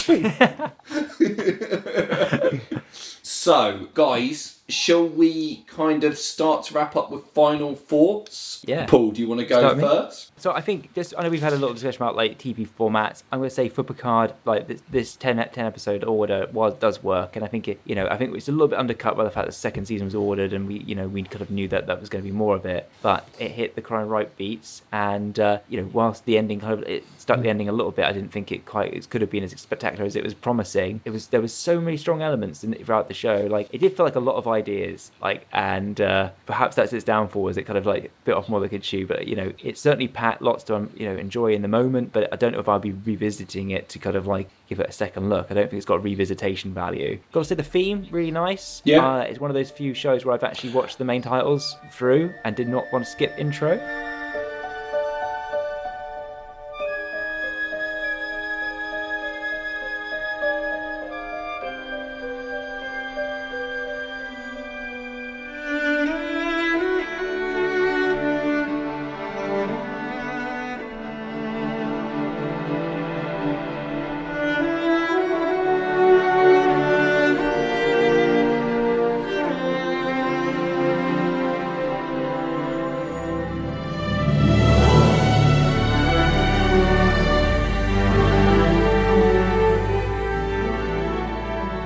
I feel like we should take this opportunity actually to make a bit of an apology to Jeff Russo, who's the guy who does the theme, and he also does the theme for Discovery as well. Because when we did our first ever Discovery kind of reaction episode off the back of watching the pilot, we shat all over his theme for Discovery. But as Discovery has gone on, his kind of themes for it, because obviously he composes the whole series, I actually think he's done a lot of really good kind of work there. And yeah, again, both with the Discovery theme and with the Picard theme, when I first heard them, I've gone, oh, rubbish, and then found myself humming them the next day. So, but like, and I just think in the moment again, it just is quite a nice tune, and like I like his references to like Picard's flute there. I think that's a nice little touch, bring it full circle.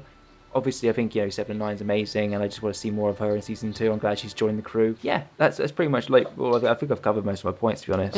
Dan, what are you thinking? What have we not covered? I think we didn't really talk about Peyton List as the Romulan nasty piece of work. I thought she was pretty good. I enjoyed. Overall, I enjoyed this series. I have not enjoyed TV in a while.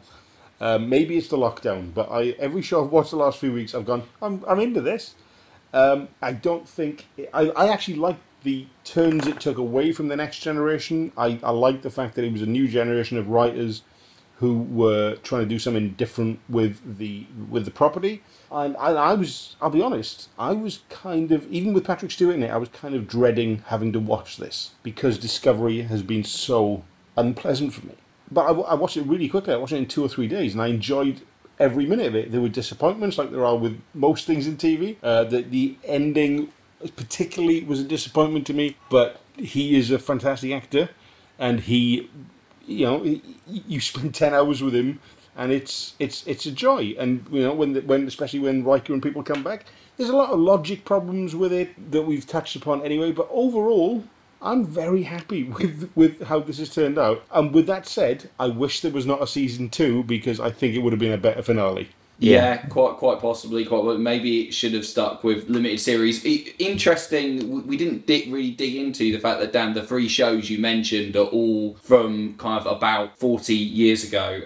Really, Columbo, Magnum P.I. and the original Twilight Zone, not the new Jordan Peele version. And I should just throw in a little bit of sizzle for a future episode of this show. We are going to be covering an episode of Columbo, William Shatner's first appearance on the show with Chris Hewitt from Empire Magazine. He's going to come on and talk about it because he is a Columbo obsessive. But what is it that draws you to Columbo and Magnum P.I.?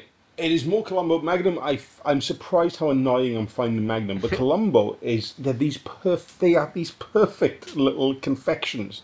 They're these closed loop things. He gives... I mean, you can't describe it. He gives an absolutely perfect performance every single week until the early 90s episodes when it goes a bit shit. But certainly those 70s episodes are just brilliant. And also, it's every episode is just about a different subset of Los Angeles wealth and culture, and it's just like stepping back in time. So that's why I love Columbo. Matt, final thoughts on Picard, please. I did enjoy it quite a lot, and especially as it went along. I mean, for everything I've been saying about episodic TV, I agree with Paul. This one is suited to 10 because, I feel it is aping that movie structure. There are moments that work better than others. I definitely enjoyed Santiago Cabrera as Captain Rios as well. I think he's really good. He had a lot of good opportunities to shine, playing all the different hologram versions of himself, which was fun to watch. Alright, somewhere underneath this absurd spectacle I see before me are 5 broken pieces of Captain Rios. It's like you each got dealt a whole card. How about you turn them over? Sit up. Ay, Maggie, let's start with the girl. Ian, you called her Jana. You said you recognized her. I did. I do. I do too. Huh? Yes, Jana, poor thing. It was just so tragic. No. Sorry. It's like my knowledge of Medusan astrogation techniques totally gone. It's something to do with his time on the Ibn Majid, with his captain. Aye. Captain Alonso Van der Meer. Oh, what about him? Were they close? Is he alive? It's, the information's there somewhere. I can feel it. But I can't quite get at it. But I liked the central conspiracy and mystery of the synthetics, the way the Borg cube kind of played into things. Like, it felt like it was spinning a lot of plates, and they mostly all connected and paid off together in some way. There weren't many dead ends here and there. So I'm looking forward to season 2. But it's one of those ones where it's like, I'll watch it when it's there, but I'm not really gonna be clawing for it, I don't think. It's gonna be interesting. I think once all these new shows are up and running, be interesting to see which ones I genuinely become excited for more than usual. So we'll see. When there's a real battle royale of like 5 different shows, we'll see which one starts to take center stage. Okay, well, yeah, I mean, you mentioned Santiago Cabrera there, who I'll join the praise for. Like, as Rios, I thought he gave a really good performance. I mean, I didn't think his character was particularly anything amazing. He was kind of like just typical kind of shit badass in a lot of ways, but with all these kind of weird different versions of him through the kind of hologrammatic Doctor version, where he kind of, through vanity, instilled his own kind of persona onto all of them, and that allowed him to play like so many different versions of the character. And I was like, just as an acting performance, I was like, oh, this is like really, really impressive. This is like McAvoy in Split or something. Like, yeah, really good. But just because of that, he made an impression, because a lot of the others, like Girardi, Daj, Ansaj, Raffi, Elnor, Narissa, Commodore O, Narek, like, none of them really particularly made any impact on me whatsoever. I found them all quite uninteresting. I didn't really buy the relationships that built up between Rios and Alison Pill's character at all. When they kissed at the end, I was just like, I barely registered that they had a relationship. And then Raffi and Seven of Nine seemed to have become kind of besties by the end, and I didn't really quite kind of get a feeling for that at all. But yeah, so the people that really interested me more were the returning characters, like 7 and 9, like Riker and Troy, and seeing all them again. I certainly think 7 and 9's absolutely awesome.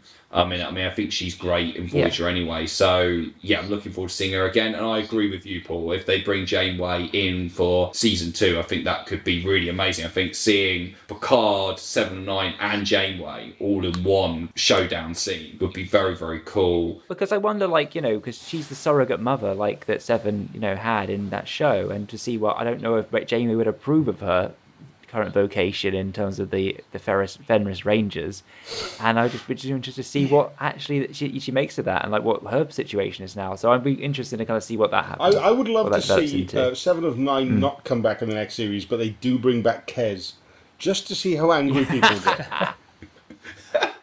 When you first said Kez, I just thought of the Ken Loach Kez. I was just like, literally, before I registered that was an actual character on Voyager, I just imagine Picard being like holding his arm out, and suddenly Kez just landing on it. That's how bland she is. Even when we've spent 2 hours talking about Star Trek, you still think about a Ken Loach film from the 60s before you think about her. Oh man, yeah. I mean, I did think this suffered from kind of binge culture, narrative storytelling of story arcs that ran way too many episodes. The whole relationship between Narek and Sarge, when he's essentially manipulating her, went on for like 6 whole episodes, and for me, I was just, it just didn't interest me at all. And stuff like that, where you just keep checking in each episode and go, oh right, she's had another nightmare or whatever, or they're having sex again, but really he's kind of going to Narissa going, oh yeah, I'm playing her. Just like, yeah, just not kind of interested in that. I think it leaves it in a slightly interesting place, like Picard going kind of away from Starfleet and stuff and kind of going off on a new course, and that is sort of unexplored territory for Star Trek in terms of following a kind of more rogue ship and stuff. So that could have interesting developments. I'll certainly be interested to see season 2 when it comes out. So I'm not out. I will say that I do prefer Discovery to this. I find Discovery like super enjoyable, and I really like the characters. I think it's definitely got its flaws in terms of we should see a lot more of the surrounding crew. I really hope now they're going off into the future in Discovery, they do allow kind of, you know, those smaller characters to come out and play bigger roles. I really, really do hope so. But yeah, no, I'm interested to see more of this. Dan, thank you so much for joining us, mate. You've been absolutely thanks, amazing. Dan. Oh, thank you so much for having me. I've been looking forward to this. We've all really enjoyed your appearances on Smirsh Pod. I'm sure you know most of our listeners know what Smirsh Pod is because it's a great podcast. But it's a sort of James Bond podcast, but like us with Star Trek, they kind of go down different avenues. He's done a season on Michael Caine, a season. You can't bear to talk about it all the time. A season on. Well, there's only action 40 movies. hours of James Bond. There are 1,000 hours of Star Trek practically now. Yes. You've got a lot more to get through, boys. So I say we do have to finish DS9. I think that's homework for all of us. Yeah, that is very true. I'm going to say this, guys. Before you get to the finale, right? Go out and do a gig, a bad one. Get drunk on whiskey and then watch it because it's really the only way to watch that episode. Being that none of us are stand-up comedians, I think we could all that's guarantee. why it's going to be even more. It's going to be so easy to do a bad gig. Do an open mic, do terribly, then come back and watch the DS9 finale. Apart from Matt, who will wheel out his Werner Herzog impression, bring the house down, and then be disappointed by the DS9 Stand-up finale. comedy is a difficult profession.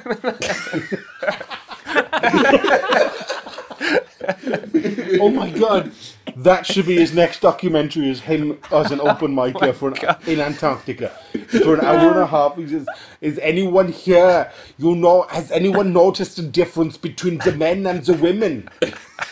There are differences I would like to enlighten you about. Dan, where can we find you online and everything you do? I'm on Dan Thomas Comedy. We are also occasionally doing a thing called Unmakeable, which you can find the Unmakeable Show, I think it is, on Twitter, where we are reading scripts of unmade films.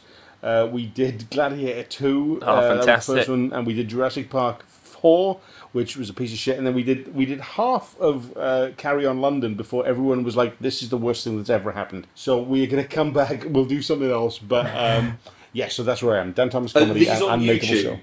the Unmakeables. They get we do them live and then they go on YouTube. Unfortunately, sometimes I'll add music to it, and due to some sort of copyright laws, they're not available in America. Sorry, America. But you've got your own problems at the minute without this. I mean, to be fair, I doubt many Americans are going to be wanting to check out Carry On London, but I've been really massively intrigued. I didn't realise this until we were already reading it. Carry On London is 144 pages long. Hell. Fucking hell. To put that in context, Stanley Kubrick's script for Napoleon is 155 pages long, right? It's longer than Gladiator. It's longer than the script for The Godfather. Carry On London is longer than The Godfather, which means it's better, but we didn't finish reading it. Oh my god! I mean, I literally cannot even imagine. It's because I know it's going to be absolutely terrible, and I've got morbid curiosity. Unfortunately, so Gladiator 2 are up, Jurassic Park 4 are up, but for some reason during the recording, YouTube genuinely shut down our live feed on Carry On London. So that's not available. Just because of how bad Carry On London was. Someone at YouTube headquarters was going, we've got to, for their own good, we're going to cut the feed on this. Pull the plug. There's one we have got our hands on, I think I can say this, is we got a screenplay that was written in the mid-70s for a James Bond film that was written by Sean Connery. Oh wow! Incredible. Oh, yes. Oh, is it James Bond of the Secret Service? It is. It's called Warhead, and It's going to be like Threat Level Midnight, isn't it? It starts off with him having a massage. There's no action scene. It's just that. So basically, I see myself sort of lying down, and a woman, attractive woman, I've written down attractive, is rubbing me with oil, and that's the first 10 or 12 pages. Oh my lord! Well, that's definitely something to look forward to, I think. So we will leave it there. Until next time, you can find us on Facebook, Instagram, and Twitter at SpotlightPod. You can drop us an email if you so wish at spotlightpod@gmail.com. You can leave us a review at Apple Podcasts. That'd be nice. Always nice to hear from you, especially right now. While we're all isolated and locked down, it's just nice to hear from people. Obviously, it will only be nice to hear from you if you give us 5 stars, because otherwise that'll just bring us down in this situation even more. So please only contact us if you like us. And until next time, as usual, we've no idea kind of what we're going to be doing next. There's lots of potential episodes up in the air, and now we've got this one out of the way. We'll get on with organising them. But until next time, it's goodbye from me, Liam. Goodbye from me, Matt. I'm number 2. And goodbye from me, Paul. And goodbye from our guest, Mr. Dan Thomas. Goodbye, I'm number 4. Thank you so much. Bye, guys. Engage.